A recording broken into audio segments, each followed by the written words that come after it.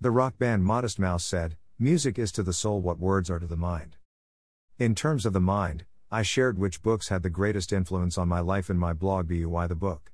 Now, while I am waiting for reviewed text from my editor, I thought I would search my soul for some favorite music albums.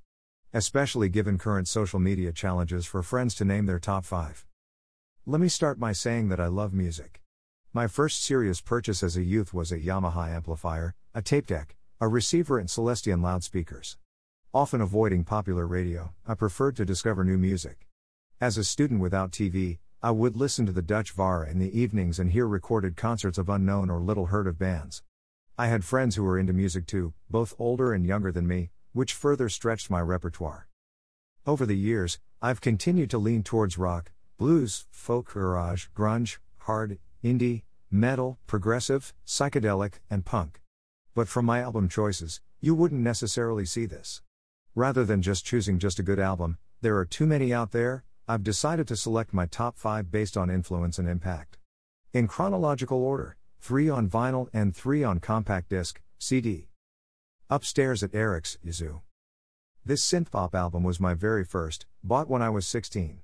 Growing up in the 80s, the synthesizer sound dominated, and I still enjoy the music today. Bronski Beat, Depeche Mode, Eurythmics, Howard Jones, Talk Talk, Ultravox and of course Yazoo.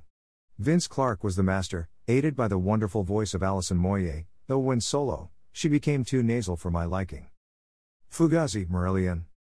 My cousin Jacko, who had an even more impressive audio system, introduced me to the prog rock band Marillion when I was around 19 years of age. They count as one of my all-time favorites, especially with Fish at the helm. There is so much poetry and mystic in the music, fantastic prose, impressive album covers and a wonderfully orchestrated story across 4 albums. I watched them perform twice. In one word, brilliant. Plays live, Peter Gabriel? Willem from my basketball team in Zwolle opened my ears to the sound of the 70s, CCR, Neil Young, Bob Dylan, Rainbow, Led Zeppelin, Pink Floyd and much more. Eternally grateful, I also got to know Genesis who were never the same after Gabriel left. Still good music, but without their frontman they lost some edge. Regretfully, I never saw him live, but this album is sensational. Biko is just chillingly awesome. Electric, The Cult. This album was my very first CD. I had hardly heard of the band but was gifted the album by good friend Marcel in a swap deal involving a CD player. As a student, it took a while to save up for my second CD, so in between radio broadcasts and tape recordings, it'd be The Cult. Marcel is still my main music mate today. Each year he comes all the way from East France for the acclaimed Rock Werchter Festival near where I live. Guaranteed fun. The Final Cut, Pink Floyd. Many will claim Dark Side of the Moon is the best Floyd album, perhaps it is. All of Pink Floyd is simply the best. In fact, in London my fiancée persuaded me to buy the box set Shine On commemorating 25 years. But this album, not included in the set, is my favorite. The use of spoken word and effects, characteristic of Pink Floyd, is just magnificent. The whole flow of the album made me appreciate even more the genius of Roger Waters, who later made other albums including The Wondrous Amused to Death.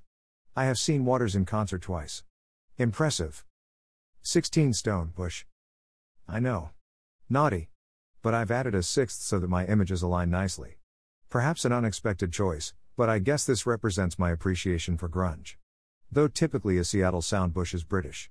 For years I actually thought they were from Down Under because I bought the CD in Sydney in 2000. Other grunge favorites include the Stone Temple Pilots, Nirvana, and Pearl Jam. When I look back at this list I miss so many greats and I wonder whether my choice would be different tomorrow. It is mind-boggling to think how much good stuff is out there. Though I used to enjoy browsing for hours in record stores, I'm intensely happy I can now search Spotify in minutes. The same goes for books, it's now much easier to browse new authors and discover new books. It was Roger Waters that said, either you write songs or you don't. And if you do write songs like I do, I think there's a natural desire to want to make records. I know exactly what he means. Having written stories, I also feel compelled to publish them. My third thriller, Death is a Riddle, is coming soon. In terms of time, it's a shame that a song takes only 3 or 4 minutes to listen to, whereas a book will take 3 or 4 days. But then again, if the experience is enjoyed, the pleasure is prolonged too. Feature image by Anna Grave at Anna Grave, Unsplash.